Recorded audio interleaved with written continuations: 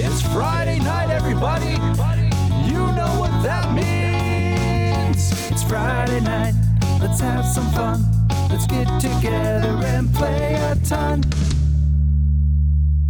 Hi, I'm Matt. And I'm John. And we're Friday Night Games. And we want to immerse you into our love of the hobby by educating and entertaining you through our board gaming adventures. Our podcast lands every Friday, and we create content for Instagram, Twitter, and YouTube. This episode is sponsored by TabletopRenaissance.ca, located in our hometown of Windsor, Ontario, Canada. They just launched their web store, so check out TabletopRenaissance.ca for your board game and tabletop miniature needs. On the last show, we were talking about the 15th Annual Golden Geek Awards by Board Game Geek, and we went through a bunch of the categories, but we didn't get through all of them, so this is the second part, and on this show, we are going to finish off all the categories, but there's going to be one catch to it. John hasn't seen the list of winners or nominees, so he has no idea what's going on, and because of that, we're going to make him guess. And just so you know, our special guest today is Michael from AthexTube. So, hey, Michael, what's up again? Hey, guys. Yeah, I'm glad to be here and looking at this list of the 15th Annual Golden Geek Awards. Yeah, and this is great, because we're actually pretending like we didn't record the whole thing. But we totally did. That's all right. And we already know it's actually a really good podcast. So thank you for sticking with the second part. You're really going to enjoy it. Michael, just quickly throw out there where everyone can find you. Oh, sure. Yeah, my main platform is YouTube. It's at youtube.com/AthexTube, AthexTube. And I can also be found on Instagram and Twitter at AthexTube as well. Yeah, make sure you check out Michael's climber videos, which he does every week, right? Yeah, I've been doing that for about maybe like 4 months now. Every week I've gotten a lot of good response to that. We look at, what games are climbing up the BGG list the fastest. And I also do, unboxing, playthroughs, and reviews. Awesome, yeah. And I've been really enjoying your climbers list. It's been very, very insightful. You can actually read it on Board Game Geek, too. The links are usually with the YouTube. Sweet. Yes. Check that out. All right, so print and play. Here we go. Has anyone played any of these before I go on to this? Has anyone played a print and play in 2020? No, I think what's interesting is that this category is like really relevant right now due to the pandemic and how many of us stayed home this year. So it's actually pretty interesting that it's on here, as well as, Zoomable games and best board game app. I like those categories, how they were added in. Yeah, so I've only played one on this list. I played Rolling Realms, but I did actually print out a few other games that aren't on this list that I think must have been released last year, and one of them was the winner. I didn't get a chance to play those yet, but I think that the fact that this is a category here, and also the fact that Shut Up and Sit Down did a big episode on print and play games, really brought this to the forefront. And after you go through the nominees, you'll see that there's some big names on here, like Rolling Realms was from Stonemaier Games, and some others from other big studios that kind of release print and play versions of their games. Yeah, Rolling Realms that's supposed to come out this year, like the actual version of it, which is pretty neat. Oh, I didn't know that. Yeah. So look for that. Oh, hopefully I didn't spoil anything. Don't worry about it. What's Jamie doesn't send us anything anyway, so it doesn't matter. Yeah, I haven't played anything of this, and I know nothing. I know about Rolling Realms. That's about it. I do know one. I know the Crew had their own little downloadable expansion due to COVID, which I thought was cool. I don't know why that's not up here, but maybe people just never got around to playing it. I do remember Ticket to Ride being print and play, and I thought that was awesome. Did you go through the list of nominees? No, I didn't. There we go. Okay, well, here's the list of nominees. Here we go. Seven Wonders Duel, Solo, Black Box, Bomber Boys, Gravelot 1870, Paleontologists, Roll and Cook, Rolling Realms, Rollway Station, and Ticket to Ride, Stay at Home. There you go. I like Seven Wonders Duel Solo. That's hilarious. Yeah, I think that's hilarious. So funny. That should be game of the year. I'm going to go with the only one I heard of, which would be Rolling Realms, which is, I think, if I'm remembering correctly, kind of like you kind of play through all of the Stonemaier games a little bit. I don't know anything about it. Yeah, you basically, there's like little areas that have each of the Stonemaier games on them.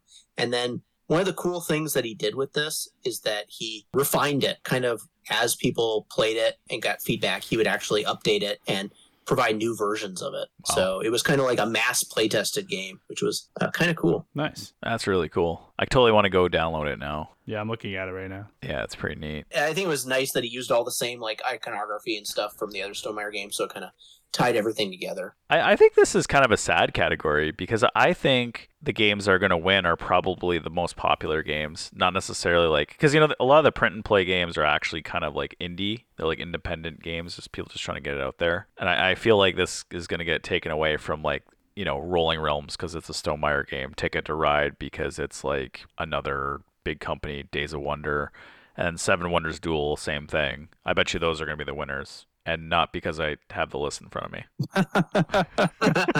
Well, so what one thing is I think it's good that they have this out here because it brings more exposure to print and play. And there's actually a separate print and play award on Board Game Geek where they have like the print and play like competition every year. Fun fact. That's how we started. We actually reviewed a couple of the print and play games during that competition. Oh wow! As like that's like how we started our podcast. We didn't know where to start, and we're like, we'll just do these print and play games. And we actually had a ton of fun. Some of them were really fun. Like probably episode 2. What was that game we played, John? The Epic of Gil and Ennis. Yeah. That was great. And then like one person had Secret Agent, which they like used basically a computer program to determine that the game was fair. And I'm like, this is awesome.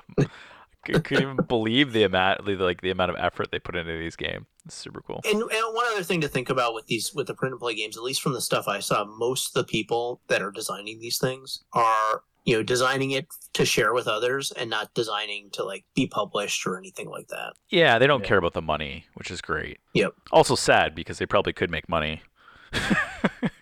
Well, and I think later on there'll be some nominees here that were print and play games before they became published games. Yeah. Okay, well, so you said Rolling Realms, John. You're close as a runner-up. The winner was Seven Wonders Duel solo, probably because it's a hilarious title. And then runner-up was Rolling Realms, and then Ticket to Ride, Stay at Home. Makes sense. Yeah. So I did look up because I hadn't even heard about Seven Wonders Duel solo before this. I did look it up, and in the description here it says Home Alone, no opponents available to play Seven Wonders Duel with you, or maybe your partner or companion beats you every time. Come play this game. That's hilarious. Love it. Wow, yeah, they're clever. They're clever. I like it when they do. I like when people make jokes of things. I haven't played the Seven Wonders Duel solo, but Seven Wonders Duel is so good. I could imagine that a solo version of it is very good too. Yeah, exactly. Yeah, you're just adding in a bot basically. Yep. Cool. All right, which is a very good lead into our next category. Very pandemic appropriate solo games. So just as a little note, Nice. a lot of them are solo variants and not necessarily solo only, but there are a few solo only on the list. So I'll go through the list real quick. We got Calico, Dune Imperium, Food Chain Island, Gloomhaven, Jaws of the Lion, Lost Ruins of Arnak, Micro Macro Crime City, Root, the Clockwork expansion, Super Skill Pinball, Forcade, Under Falling Skies, and Warp's Edge. Nice. This category really hits home for me because I feel like I play a lot more solo now. I actually think that my buying habit would be to go towards a game that's solo. If it doesn't have solo, like I'm less reluctant to buy it, I think, That makes sense. because I want to get my money's worth out of the game, I guess. Well, it's good for you because you learn the game to teach us, right? So you probably play your games more often than we normally would. Yeah, Because of the solo variants. for sure. Yeah, I mean, I also think solo gaming is becoming it's become a bigger thing in the last maybe like 5 years, that having a strong solo variant really enables additional sales of games, and there's a growing group of people that play, or a lot of their board game time is played solo. Right here.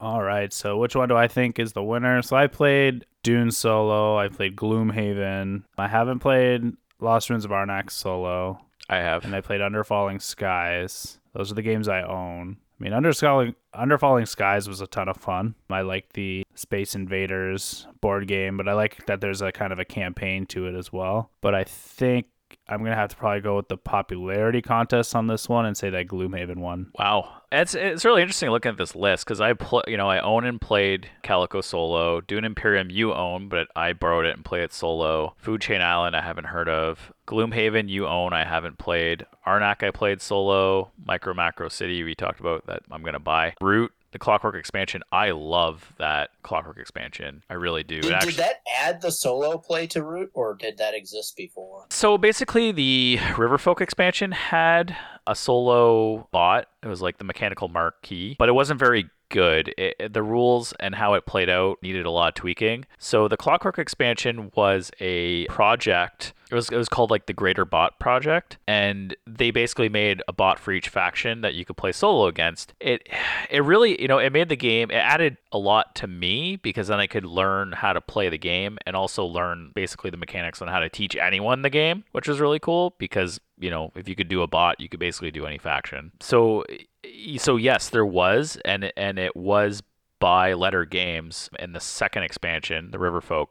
But then a group of people started doing the Greater Bot Project for Root, and then Letter Games decided to take that on and release it. Okay. So yes, but it wasn't very good. And then that specifically is really good. And if you have a lot of solo time and you want to play Root, I 100% recommend the Clockwork expansion. And they're coming out with a second one too, which I'm really excited about. But, that won't come out till next year. But I'll definitely get it. Yeah, I feel like Root's going to have an expansion a year until they stop selling. Yeah, they're never going to stop. That's what's going to happen. Print that money. So one thing I did want to say is Under Falling Skies on here, if I remember right, was actually a print and play game that was then subsequently published. Really? Nice. I played it Gen Con 2020, and I thought it was pretty good. I actually like Super Skill Pinball 4K better. Thinking back, I do really appreciate that game a lot, just because it plays like Space Invaders. There's a lot of dice tricks. There's a lot of dice decisions you got to make. I think it's really plays out really well. But it's cool. I didn't know that was a print and play. Yeah. So I guess it goes to show, the print and play do get noticed from publishers, especially. I think it won an award one year in the print and play competition. Wow. Good for it. That's awesome. Sorry, John. So what did you think won? I'm going with the popularity contest and said Gloomhaven. You're wrong. Okay, perfect. What's your second guess? I'm just going to go outside now. What's your second? Yeah, I have no idea, mate. Root? No. Okay. No. Winner. Dune? Winner Lost is Ruins of Arnak? Winner is the game you own, and it's a solo game, and it's the print and play. So Under Falling Skies is the winner. Nice. Good for that game. Yeah, that's awesome. Big applause there. You know what? It's probably because that's like a strictly solo game. You know what I mean? I don't know about the other games on there, but like Under Falling Skies is only one player. So maybe that's why. Good for it. I think it deserves it. I think it really does. It's a good game. I'm going to play it again on tomorrow. In celebration. Maybe I'll bring it to work. You're busy at work, eh? Yeah. Does tears fall from your eyes? Okay, well, the next category is... I really like this category. It's thematic games. Usually these games look really cool and fit a theme, and everything in the game fits that theme. Here they are. They're Cosmic Frog, Dune Imperium, Dwellings of Eldervale, Etherfields, Forgotten Waters, Gloomhaven, Jaws of the Lion, Lost Ruins of Arnak, Marvel United, On Mars, and Pandemic Legacy Season 0. I feel like that Sesame Street song's like, one of these things is not like the other. Should play. Like Marvel United just seems like sticks out like a sore thumb on this game, this category. That it's like the most thematic or not the most thematic? I mean, like if you look at the other games, like Marvel United is just like, it looks like a kid's game. Okay. Essentially like very cartoony. Everything else is very much not. Oh. So I like that I like that Dune Imperium and Lost Ruins of Arnak are on this category because I think they're very two comparable games, and I always say that I like Dune Imperium as a better game, but I think Lost Ruins of Arnak has a better theme. I think it has a better theme too, actually. Is it best thematic game of the year? I don't know. I haven't played much of this list. I might have to go with either like Dwellings of Eldervale for popularity reasons, maybe On Mars. Okay. Probably my two picks, but I think Dwellings would probably be my number one. Yeah, so thematic game of the year is actually Gloomhaven, Jaws of the Lion. Okay. Runner-up is On Mars, and runner-up after that's Dune Imperium. So what does everyone think of that? That's weird to me. Yeah, I don't know how I feel about that. I mean, I feel like there is like a thematic connection in Gloomhaven, but I don't feel like theme is the main aspect of the game. Yeah, same. But I would also argue that most of these games aren't like heavily thematic games anyway. Maybe Etherfields or Right. I mean, even the runner-ups, right? Dune Imperium and On Mars don't feel very thematic. Maybe Pandemic Legacy Season 0 should have won. I don't know. Here's a question, Michael. What do you consider a thematic game? Yeah, so I think it's a game where... So a good example of a thematic game that I think is an excellent game is Zia Legends of a Drift System. Mm-hmm. So it's a game that I feel like is best enjoyed if you're not trying to win it necessarily, but you're trying to do something fun. I think Western Legends is kind of in the same vein of it. And I just think that when you're... Or I guess another way to look at thematic games is a game where the theme is at the forefront of the game. So I think what a good example of that would be. Like, I think a lot of thematic war games kind of put the theme ahead of other aspects of the game. Maybe you could argue Twilight Imperium is more of a thematic game than a strategy game. A game like that at least puts the theme at the forefront ahead of some of the mechanical aspects. It's very interesting to me because I feel like thematic games and like art and presentation are very similar, right? I feel like a thematic game and a game that has like great art and presentation are like, I guess like they're focusing on the same thing. They're trying to make the theme is at the forefront, and they basically take their imagery and design around the imagery, right? So like, I guess Etherfields would actually be, I would agree 100%. That is like 100% thematic, right? The way you're playing, the characters you're choosing, the whole scenario you're doing is all themed around each other, right? While like Dune Imperium, yes, Dune Imperium is the theme of the game, but the mechanics, I mean, I guess you're like choosing a house, but it is not the same as like Etherfields. I guess Etherfields closer to like Dungeons and Dragons, while Dune Imperium's closer to like, I don't know. Worker placement game? Well, so, it's weird. Yeah, so like I would say a thematic game. Actually, another example of thematic game would be a lot of the Arkham Horror stuff. Oh, okay, yeah. Yeah, exactly. Yeah, those are heavily thematic games. Art, scenario, story, right? Exactly, yeah. Some other story-based game, like maybe like Stuffed Fables is more of a story-based game. Oh, I think we just nailed it. I would say story-based would almost be like what what a thematic game should be, right? So if that's the case, then I guess like I can agree with Gloomhaven winning. That makes sense to me. Yeah, I don't know. I guess when I play Gloomhaven, at least, and maybe this is just me, I'm not really playing for the story, though. Oh, okay. Like, I could see you playing, like, Etherfields maybe for the story, although Absolutely. I feel it's kind of weak. Or, I think a lot of people played Tainted Grail for the story. Right, or Nemesis. That's another one of the same vein, right? For the story and the thematic connection to those games. Right. Whereas... I don't think a lot of stuff on this list this year. Maybe Forgotten Waters I think Forgotten Waters is a heavily story-based game. Right. Yeah, it is. Maybe that one should have won. Yeah, I agree. It's an interesting list. It seems like a tough. Maybe that's the problem that like we're obviously struggling to try and put it all together. Or even think of games for 2020. Maybe that's the same problem everyone had when they were voting and choosing the games, right? They're like, thematic game? I don't know. My opinion differs from other people, right? I mean, thematic game is kind of another way of saying Ameritrash game, I think, in a lot of ways.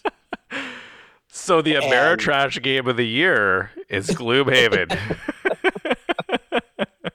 Oh, that's funny. But like traditional Ameritrash is just is where theme is again ahead of mechanisms.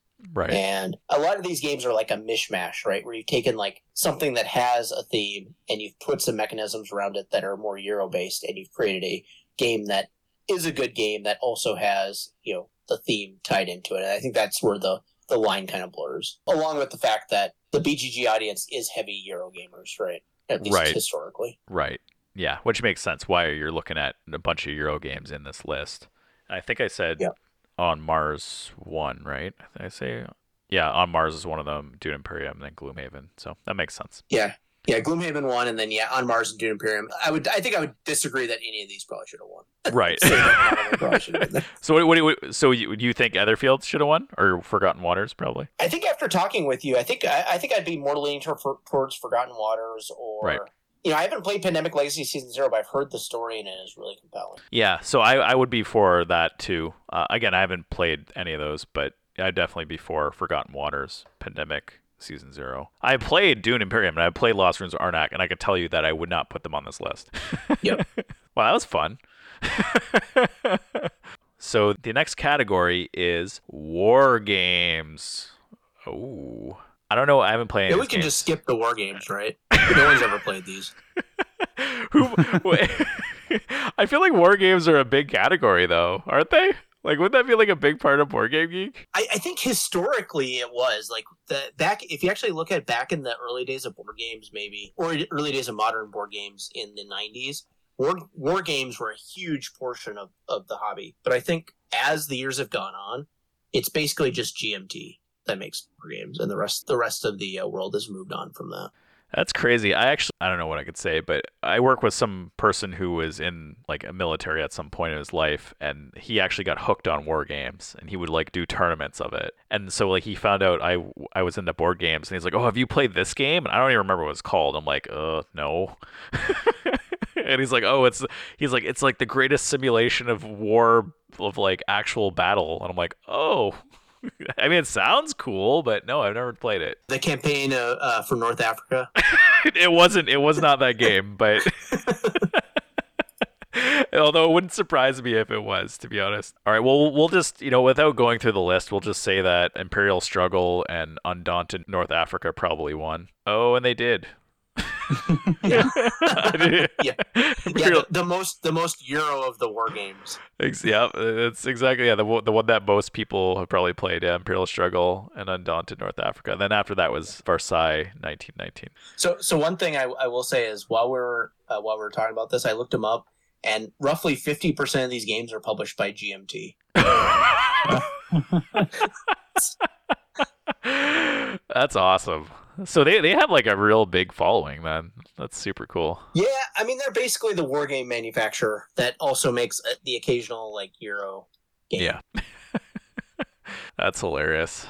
Well, good for them. They're probably killing it. All right, so the next category is, again, another very pandemic topical category called Zoomable Games. So I'm going to go over the nominees real quick. We got Floor Plan, Forgotten Waters, Half Truth, Hues and Cues, Monstrosity, My City, Rolling Realms, Search for Planet X, Super Skill Pinball 4K, and Welcome to New Las Vegas. Very cool. Yeah, this is an interesting list. I mean, I can definitely see, Floor Plan and Welcome to being super easy to play over Zoom. Yeah. And I mean, I can even imagine like the, Rolling Realms and other like Roll and Rights being that way.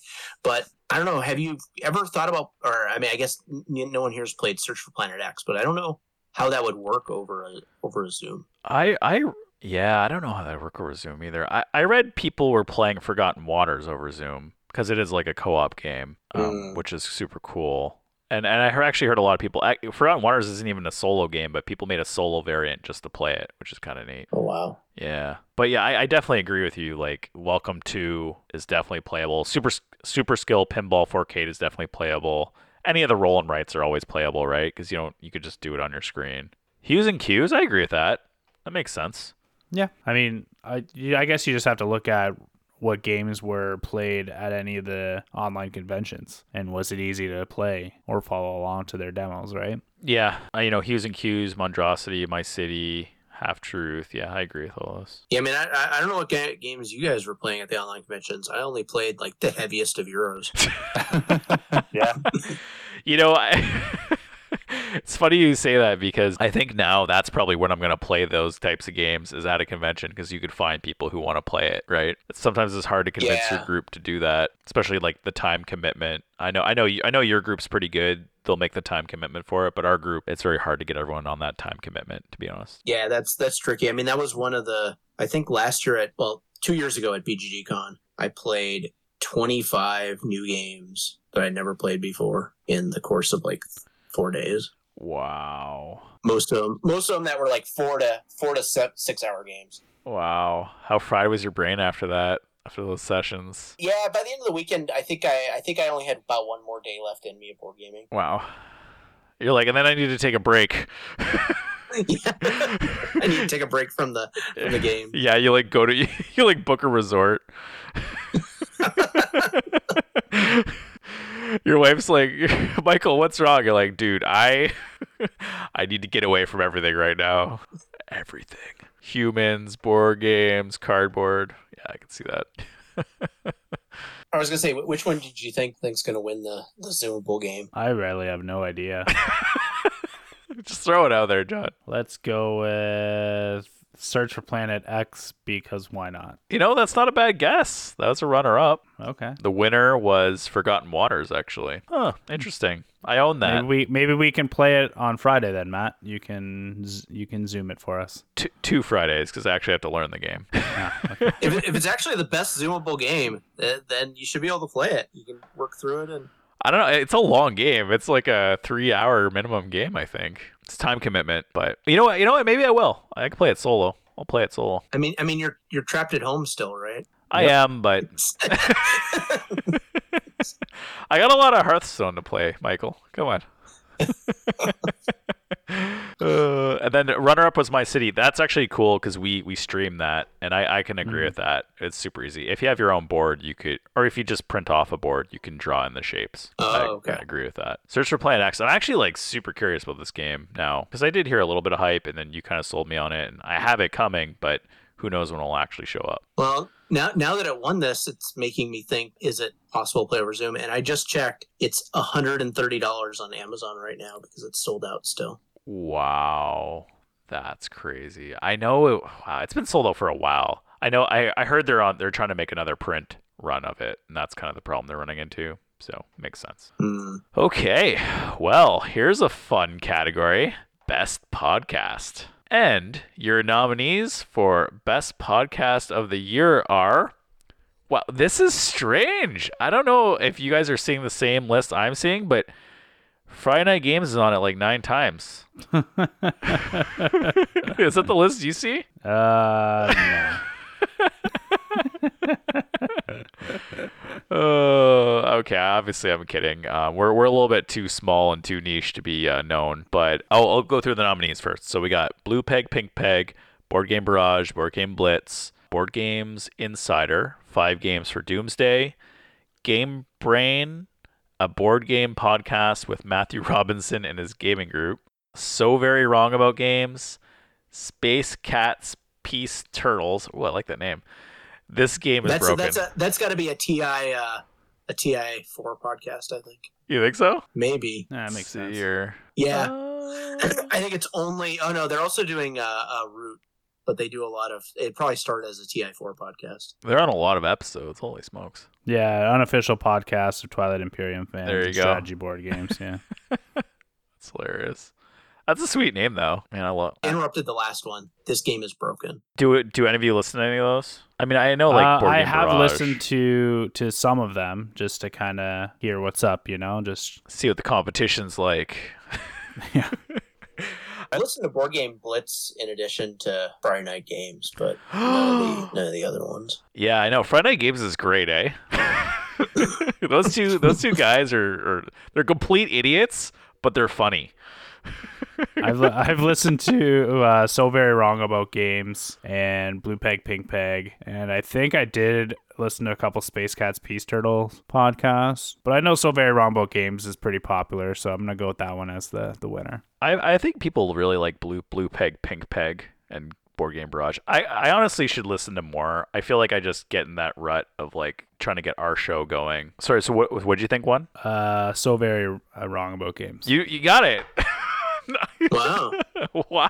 How'd you know? I think out of all the ones I've listened to, I think I've listened to that one the most. Oh, it's the best? And like multiple episodes. Oh, wow. And I hear that name throughout, looking at different like social media pages and stuff like that. Very cool. Well, and the third comment on the winners list was 2020 was a rather dull year in my opinion. I am, however, very happy to see my favorite board game podcast being winner this year. Oh, There you go. that's awesome. Yeah, who won? I'm gonna check and see who won last time. So I feel like the list was very similar. Heavy Cardboard won last year. Okay. But funny note, So Very Wrong About Games was runner up.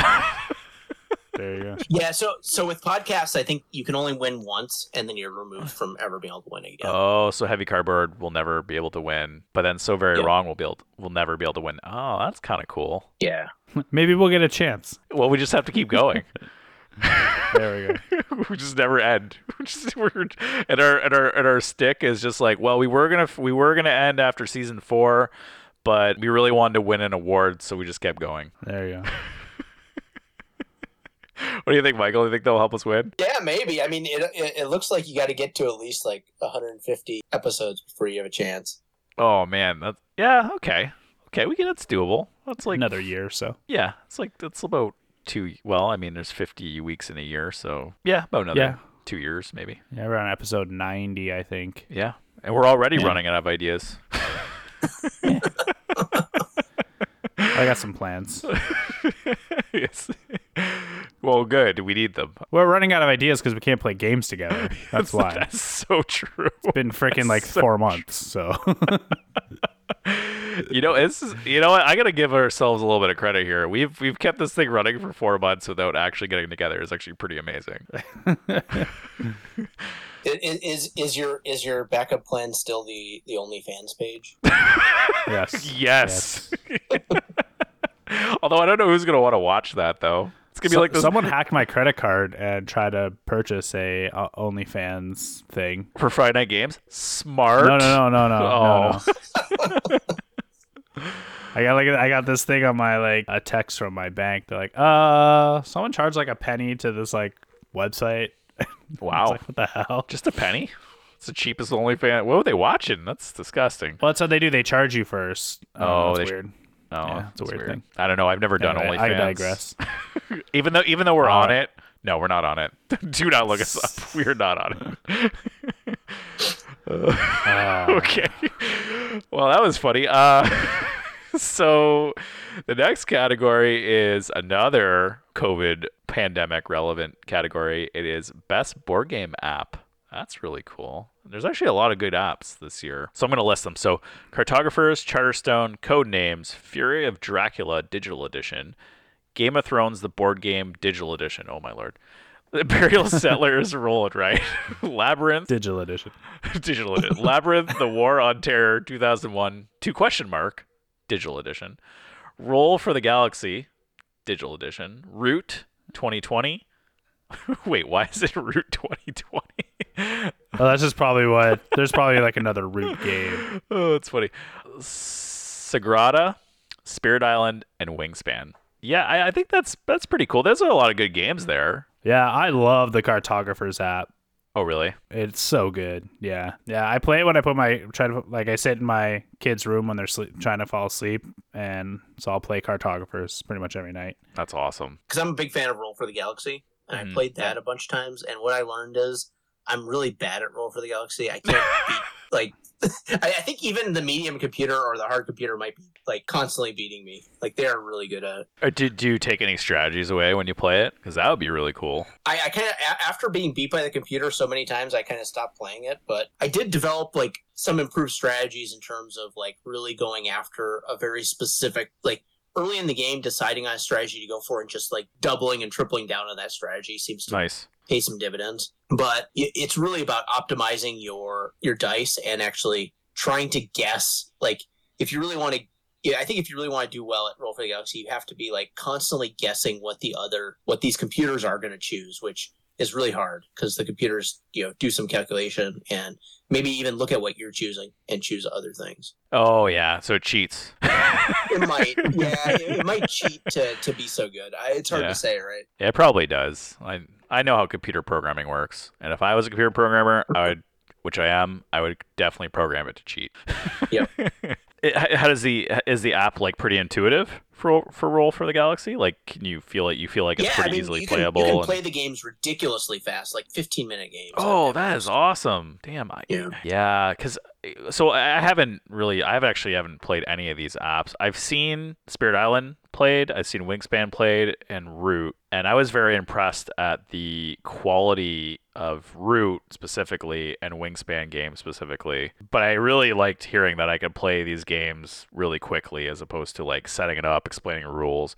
Sometimes it's nice to have the computer there to just kind of help you, to guide you through your process, right? I think that always helps. I was kind of surprised they made a couple of these. I never really thought of Charterstone as being like an app game, like a game that should like have an app made. Isn't that a legacy game? I thought that was like a legacy game. It is, yeah. Yeah, that's a little strange. The other one that was kind of surprising to me was I don't even know what this Labyrinth thing is. I've never even heard of that game. But besides that one, apparently this game is like super popular. Really? Yeah, funny story. We were actually asked to review Labyrinth when we first started like 2 years ago. And honestly, I had no idea what I was doing at that time. And I'm like, I don't know what this game is. I'm like, is this a joke? Are you trying to scam me? And then later on, I find out like, oh, this game is like super popular in Britain. I'm like, really? Okay. Yeah. So I'm looking it up here. Okay. It's a war game. That's why. Oh, okay. It's a GMT war game. Oh, is it really? Yep. Oh my god. Okay. Yeah. So I guess that explains why I don't know anything about it. But the other one that I was a little bit surprised about to see on this list was a Game of Thrones board game, digital edition. Yeah. Why would that be? That's a long game to begin with. Well, I guess maybe it's up there because it's be quicker against like a computer. What do you think? Maybe, but I don't think it's going to be very fun against the computer. Like the fun of the game. I don't know if you've played Game of Thrones, the board game, but the fun in this game is the negotiation with other people and determining when they're going to screw you over, because it's going to happen, because you can't win the game. So Game of Thrones, the board game, if you haven't played it, is a faster version of diplomacy, I think, is a good way to. Every house is going to select their moves simultaneously, put down the chips so that everything's selected, and then everything gets revealed and resolved in a certain,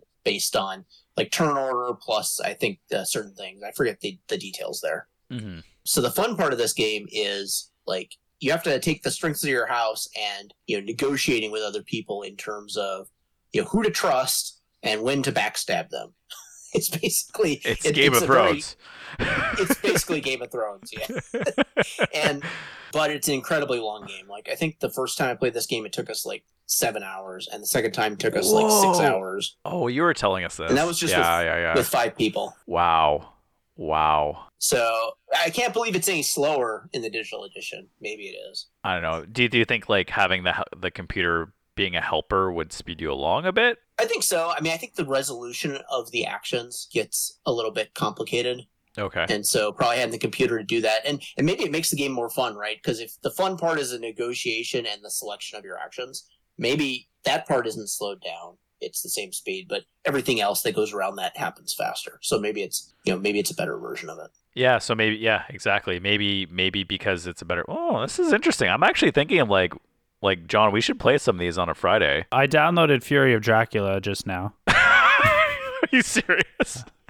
Yeah. As we're talking, you're like, download this? Download this? Fury of Dracula we played a long time ago. I wasn't part of the group then. You were in Toronto, yeah. But man, we had a fun time playing that one just because we had 2 people in the game and one person was pretending to be Dracula. I don't know why. It basically ruined our whole game because we thought he was Dracula and he's like, no, I'm actually a regular person. Or like, why are you pretending to be Dracula this whole time? The whole point is to find Dracula. Was that Bill or Zach? Zach was pretending to be Dracula and Bill was actually Dracula. And Zach is like going around pretending to be him. And so we actually thought he was Dracula. And he's like, no, I'm actually the dude. And I'm like, why are you helping Bill win?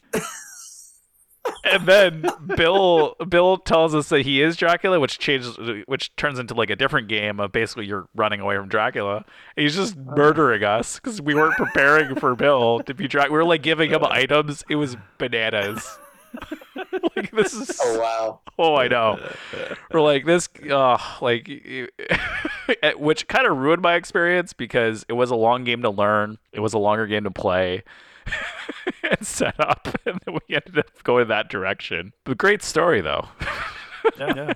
You guys should play it. I think it's a really good all one versus many game. It is. Yeah, I do agree. I did see a lot of the elements of it being fantastic when we played it, but it was just hilarious how our game turned out. But keep going, Michael. I do think Dracula has a little bit of an advantage in the game, though. So if the person's played Dracula before and can figure out the tricks to do, there's some things you can do that makes it very difficult for the hunters to win. Yeah, I think there's like a quick movement or something.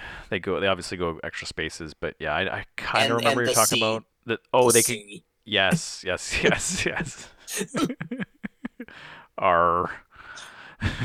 So which game actually won? I didn't guess, so yeah, I guess I'm gonna totally throw popularity to the wind here. And when Root launched digital version on like Steam, people went freaking nuts. So I'm gonna say so based on popularity, what other game is up there? I'm gonna go with Cartographers because that was a really awesome game from last year, and I really love the app. And then for shits and giggles, Wingspan.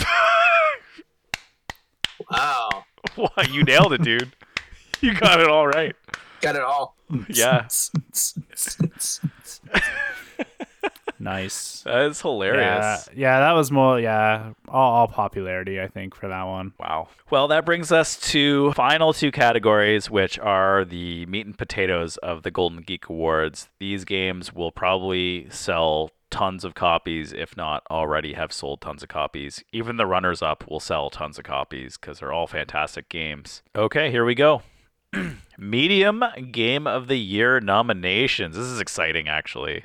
This is like the moment I look forward to every year. Actually, like medium games are what I really love playing, so this is really exciting. Okay, here we go. Beyond the Sun, Calico, Dune Imperium, Fayum, Fort, Lost Ruins of Arnak, My City, Nidavellir, Oceans, Pandemic Legacy, Season 0, The Red Cathedral, and The Search for Planet X. All great games. This is awesome. Okay, let's discuss this. I'm going to throw something out here. I don't think some of these are medium games. Oh my god, I was going to say the exact same thing too. Let me guess. My City. Yes, that's to me is a light game. Yeah. And I haven't played Calico, but I'm pretty sure that's a light game. I play Calico, and I actually think it's a light game too. I don't know how it got on medium. I don't know who was like spamming the medium button. Board Game Geek. And the third one that I'm kind of questioning whether it's a light game or not is the Red Cathedral. I haven't played that one, and it's on my list. Like, again, it's one of my pre-orders, and it's just hard to get. Yeah, I've heard it's kind of like light medium. It's like on that borderline, I guess. Yeah, I guess I'll say it's probably a medium game. I would say I played it, and I think it's probably going to win some major award this year. Although I'm surprised it didn't get nominated for more stuff in this list. I think it didn't get nominated because I don't think it's as available. Because I actually tried seeking it through so we're in Canada. It's really hard to get here. If it's hard to get and then I started looking in like Amazon in the States and stuff. I couldn't even get it. And I'm like, if it's hard to get in the United States, it's going to be really hard to get here. So that the number of people who played it is really low. Maybe. Yeah. I thought it was available on the Geeks store, though. Was it? Maybe it was. Maybe it's not anymore. No, it is. It's still available there. Oh, geez, I should buy it. It's been available at the Geek Game Shop for a while. Oh, so I think it was hard to get for a while. But even My City they're both Cosmos games, right? So My City was hard to get also for a bit, only because they were only releasing it in Barnes & Noble at first before they brought it to game stores. So there's a little bit I don't know, I'm not a big fan of that. I'd rather go to the small game stores so they can make money and continue to bring me my Beyond the Suns and Dune Imperiums. Just my opinion. Yeah, we happen to be pretty lucky here in Austin. We have the Gaming Goat Austin game store that tends to be able to get some of these hard to find games in. Nice. Well, they must know what they're doing, which is great for you. Yeah, I don't know how they get them, but they got games like a game that pretty much no one can get, Eclipse 2nd Edition. They somehow got copies of it. What? You can't get that game. That game's not even out, in my opinion. Yeah, they got copies of it though. They probably had a few. They went around stealing the copies from. They had a list of the Kickstarter people. They're like, oh yeah, okay, House North Austin, yeah, okay, we got it. My game now. That's funny. Yeah, there's a lot of great games on this list. Michael, what do you want to win this? I know you know the winner, but what do you think? The feeling I would say is that one thing is I haven't played all these games, but based on the ones I've played and what I know about them, I would kind of put The Search for Planet X, Red Cathedral, and probably either Dune Imperium or Pandemic Legacy Season 0 as my choices. Nice. Yeah. For me, I would say Dune Imperium is my top choice of this list. And I agree with you 100%. Calico and My City shouldn't be on here. Obviously, I haven't played everything either, but yeah, Dune Imperium and man, I'm actually gonna say Lost Ruins of Arnak would be my top two. Yeah, I would put those two on my list as well, and maybe Pandemic. Yeah, Pandemic has been. I mean, I know that game was pretty popular. Okay. Okay. All right. So, you ready for the winner, John? Mm-hmm. Yeah. It's Arnak. Okay. Runner up is Dune Imperium, and then the second runner up is Calico. Wow. That's funny. That's a weird list, too, especially given that Dune Imperium's been destroying Lost Ruins of Arnak on the ratings. Yeah, I don't know. It's already broken into the top 100. Oh, has it? Nice. Yeah, it's at 94 now. That's awesome. Nice. I remember I asked you about that on Twitter. Yeah. That's good. Yep. That's good. Dune Imperium's going to rise like crazy. I like Dune Imperium better than Arnak. I could say that. Yeah, I got to get my wife to play it. We played Arnak together, and she really liked it. If you could play Arnak, you could play Dune Imperium, honestly. They're very similar. Arnak maybe the theme-wise is a little bit more fun and maybe appealing to more people, and maybe that's why. Because Dune Imperium is very much like a Dune. Sorry, I shouldn't say it. If you're into Dune, you're going to love it. If you're not into Dune, you're going to like it. Does that make sense? Mm-hmm. But then Calico shouldn't even be up there. So if we remove Calico, what should be there instead? Any of the other games. I would put Red Cathedral probably in that spot. Okay. I think it's a really good I think it's like the epitome of like if someone designed a game to be a medium weight game. I would say the only thing about Red Cathedral that maybe is a knock on it is its artwork / presentation is not the best. But I think they did that to keep the cost down. Like if you look at the cost of the game, it's pretty cheap. Yeah. Really? I thought the artwork looked really nice from what I've seen of it. But the components aren't as great? Is that what you're saying? Yeah, I mean it's just cheaper, right? I mean it's a $35 retail game. So that means that cheap. They have to. I mean, that's like one of the cheapest games I've seen in a long time. That's like a regular board game. The board is, I think, kind of thin, and the card. I don't know. I just think that they could have maybe rethemed this and made it a better looking game. Okay, I agree with that. I do appreciate those companies like Cosmos and Pandasaurus keeping their game prices down, because even like Brew is coming out soon. I'm excited for that, and that price point's only $35 too, so that's pretty awesome. So I do appreciate that. So on the other hand, I'm like, that's not a terrible thing. Although we're obviously the three of us are board game consumers. We would like higher quality stuff when we buy our games, right? So a collector's edition of something like that would be better for us, to be honest. Yeah, but I think for most people, it should be at a price point where you can go into Target or wherever and pick up. I mean, this is why I envision most people playing board games too. They go into Target and they pick up a board game to play that very night. Yeah. Right. Yeah. And I've actually seen it. Like I've been in Target and I've seen people like debating on what game they want to play that night. So I think that there has to be a price point that people can make an impulse purchase on. And I think that something under $40 is really ideal for that. Maybe even under $30. Yeah, I agree with that for sure. Because when you think about it, it's like $10 a movie per person, right? So it's almost the same idea when you buy a board game. Exactly. Cool. Well, that is a very good list of games, though. The medium game of the year. Even the games that we said we would throw out of there, I actually still think those are very good games too. So it's tough. Yeah, and one thing is, I would also argue one other thing is I think that Beyond the Sun is probably not a medium weight game. I was actually going to say I think it's more heavy. Yeah. You think it's light? No. It's more of a heavyweight game. Right. I would say I would probably put it into maybe a heavier weight.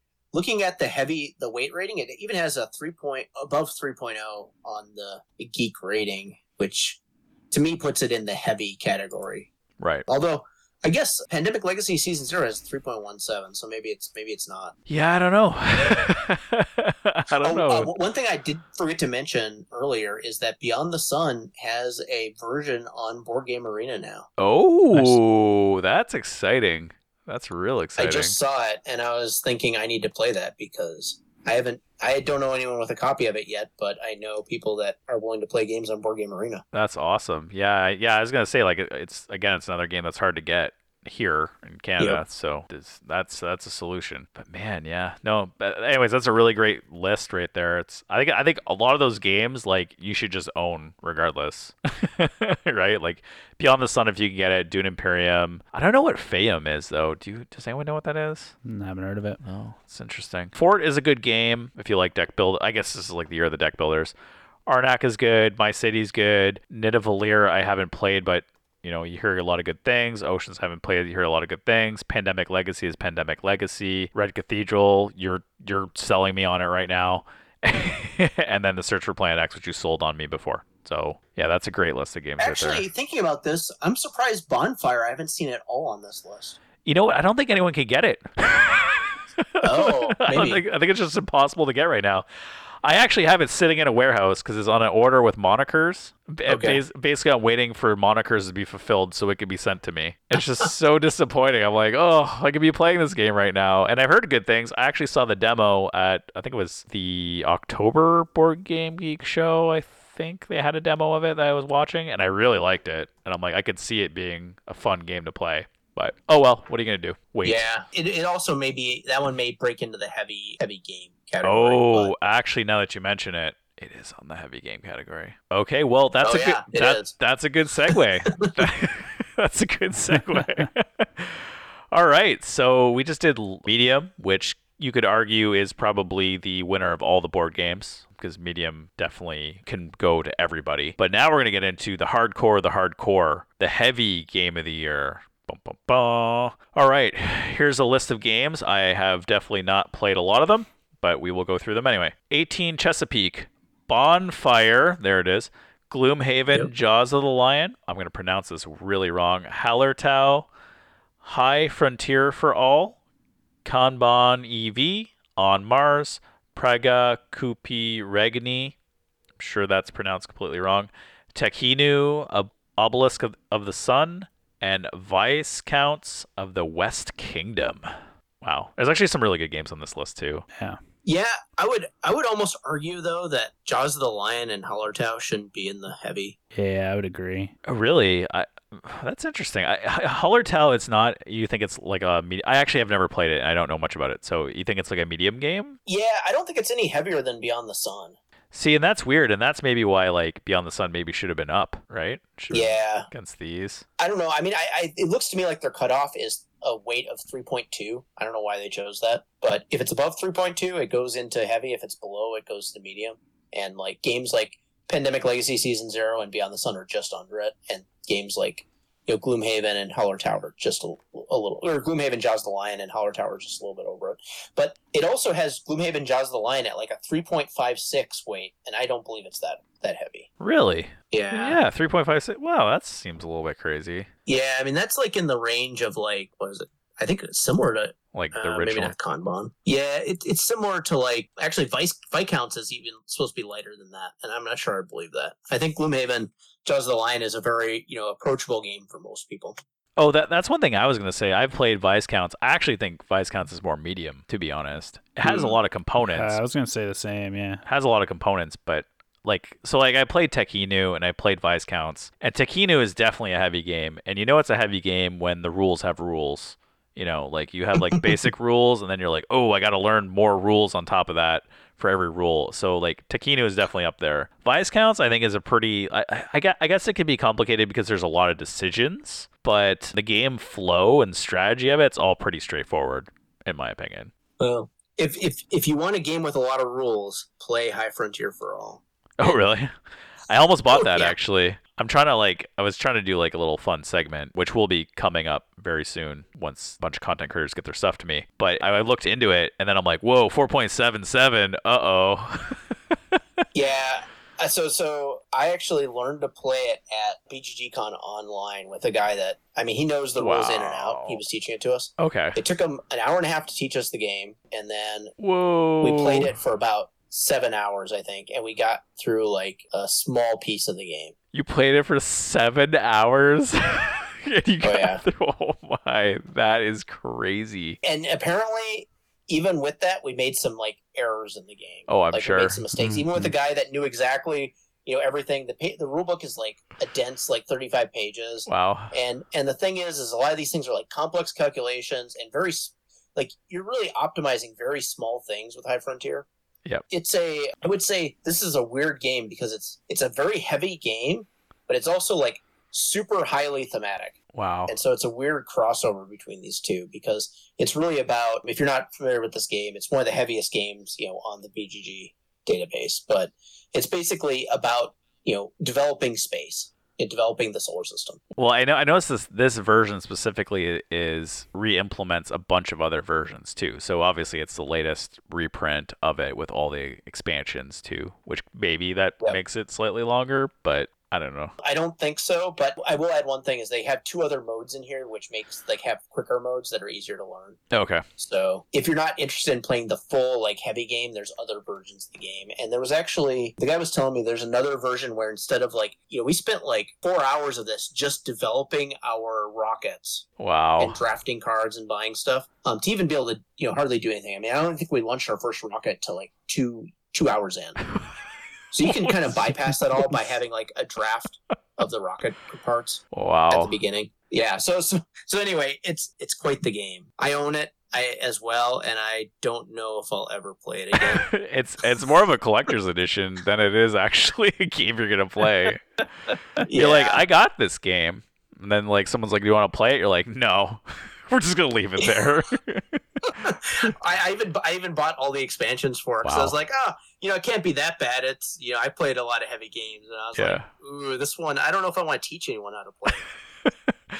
It's a convention game. That's what it sounds like to me. Something you go to a convention where someone knows how to play and you play with them.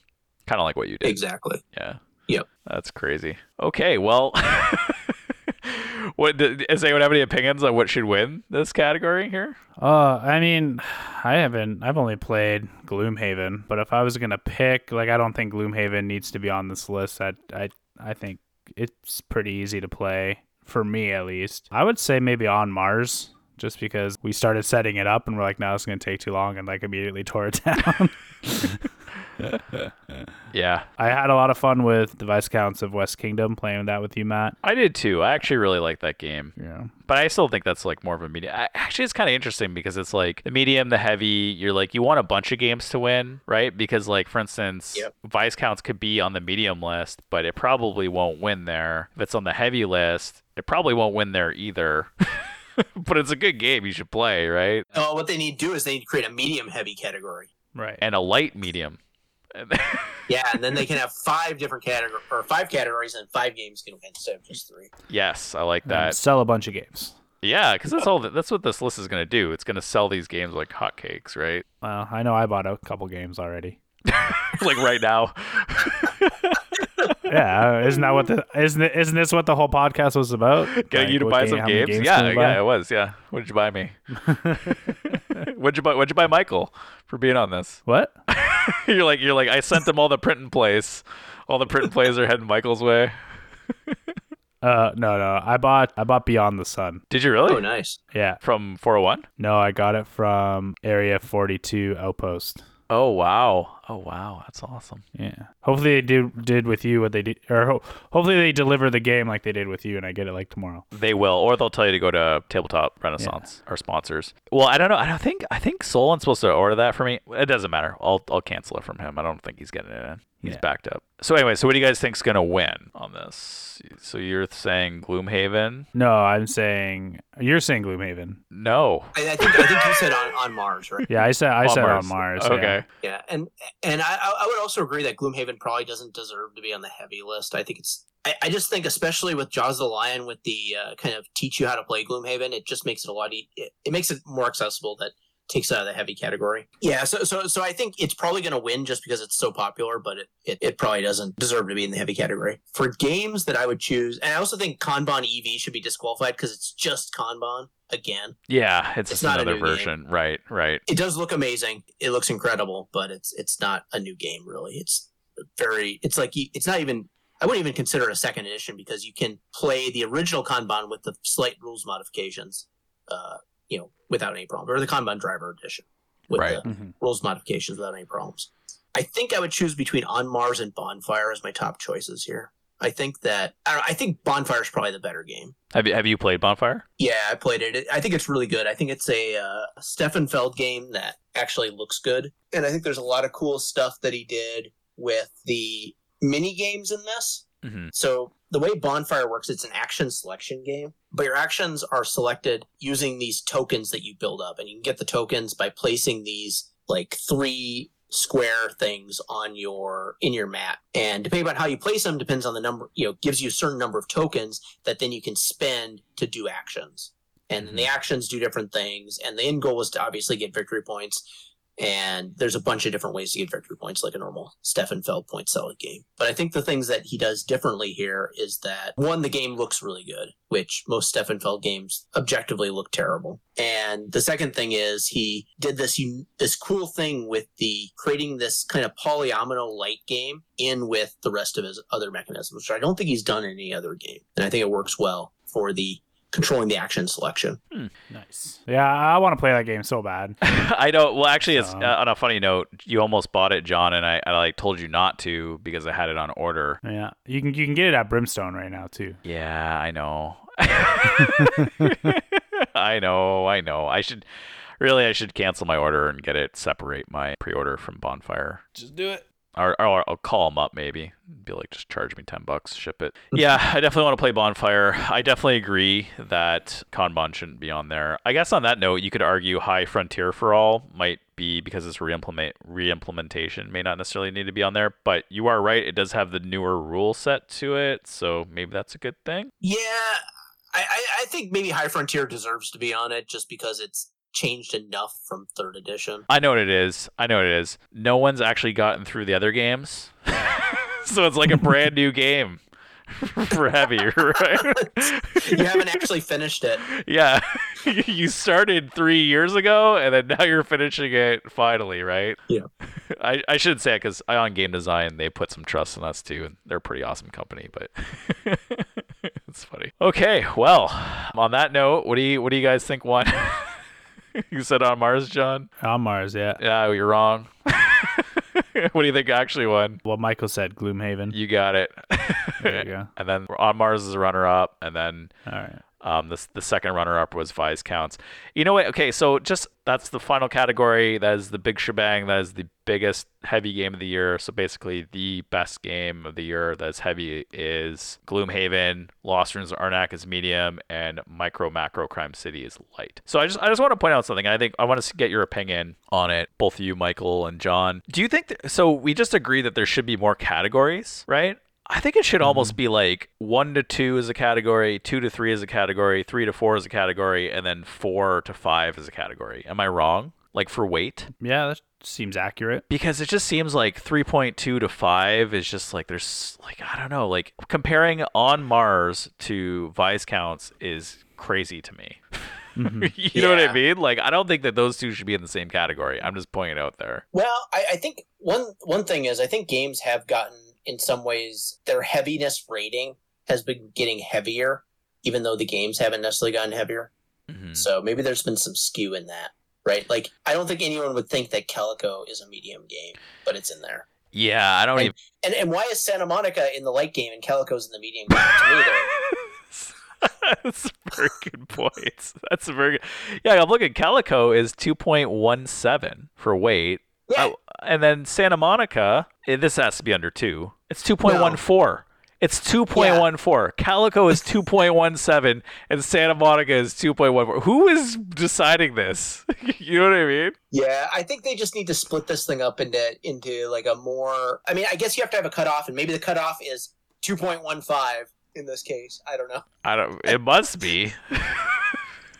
But I think their granularity for these games, they should really look at expanding the list and having 5 different groups. Yeah, I agree. I agree with that 100%. Because even like when you look at some of the lighter games, let me see here, because like Project L is a really light game. It's coming in at 1.69. Look at Micro Macro. Oh, is it gonna be like 0? Oh my god, 1.1. Yeah. Yeah. So like, and you're comparing that to something that has like a rating of 2. You're like, okay, so micro macro is probably just like you throw it on the board, you know what you're doing right away. And then like Santa Monica, you got to read some rules for at least half an hour, right? Like, Yep. I don't think they should be compared to each other. And I don't think I'm wrong about that. I think both of you agree, right? Right. So Board Game Geek, if you're listening, that's the conclusion of this whole podcast. You need to refine that light game of the year, medium game of the year, and heavy game of the year category. And put us on your podcast list. Nah. I like being indie. No, we don't want that pressure. Yeah, then we have to like yeah, that comes with a lot of pressure, John. That's like, okay, now you got to produce every week and 2-hour content. Be like, oh, actually, can we be put on the other list where we don't have that pressure? But yeah, anyways. Well, this has been a lot of fun. Yeah, thanks again, Michael, for hopping on, especially short notice. Yeah, you're welcome. I had a great time talking about BGG list or the BGG Geek game winners this year. Man, I am so happy that you came on too, because you had a lot of knowledge. Well, you have a lot of knowledge. Every time we bring you on, you have a ton of knowledge, but you definitely help like refine some of the games and what we're talking about. It's been amazing. So thank you so much for joining us, and even coming on at the last second, man. You're my hero. So thank you. You're welcome, guys. And I love coming on your podcast, and I like listening to it. Appreciate it. Thank you. Awesome. All right. If you like what you hear, don't forget to like us on your favorite streaming platform and give us a review on Apple Podcasts. You can follow us on our social media, Instagram @FridayNightGames_official, Twitter @FridayNightGMS, TikTok @FridayNightGMS, or you can check out our website, FridayNight.games. If you have a game that you'd like for us to preview on our podcast, shoot us at info@FridayNight.games. And again, I'm John. I'm Matt. And it's Friday night, so let's have some fun.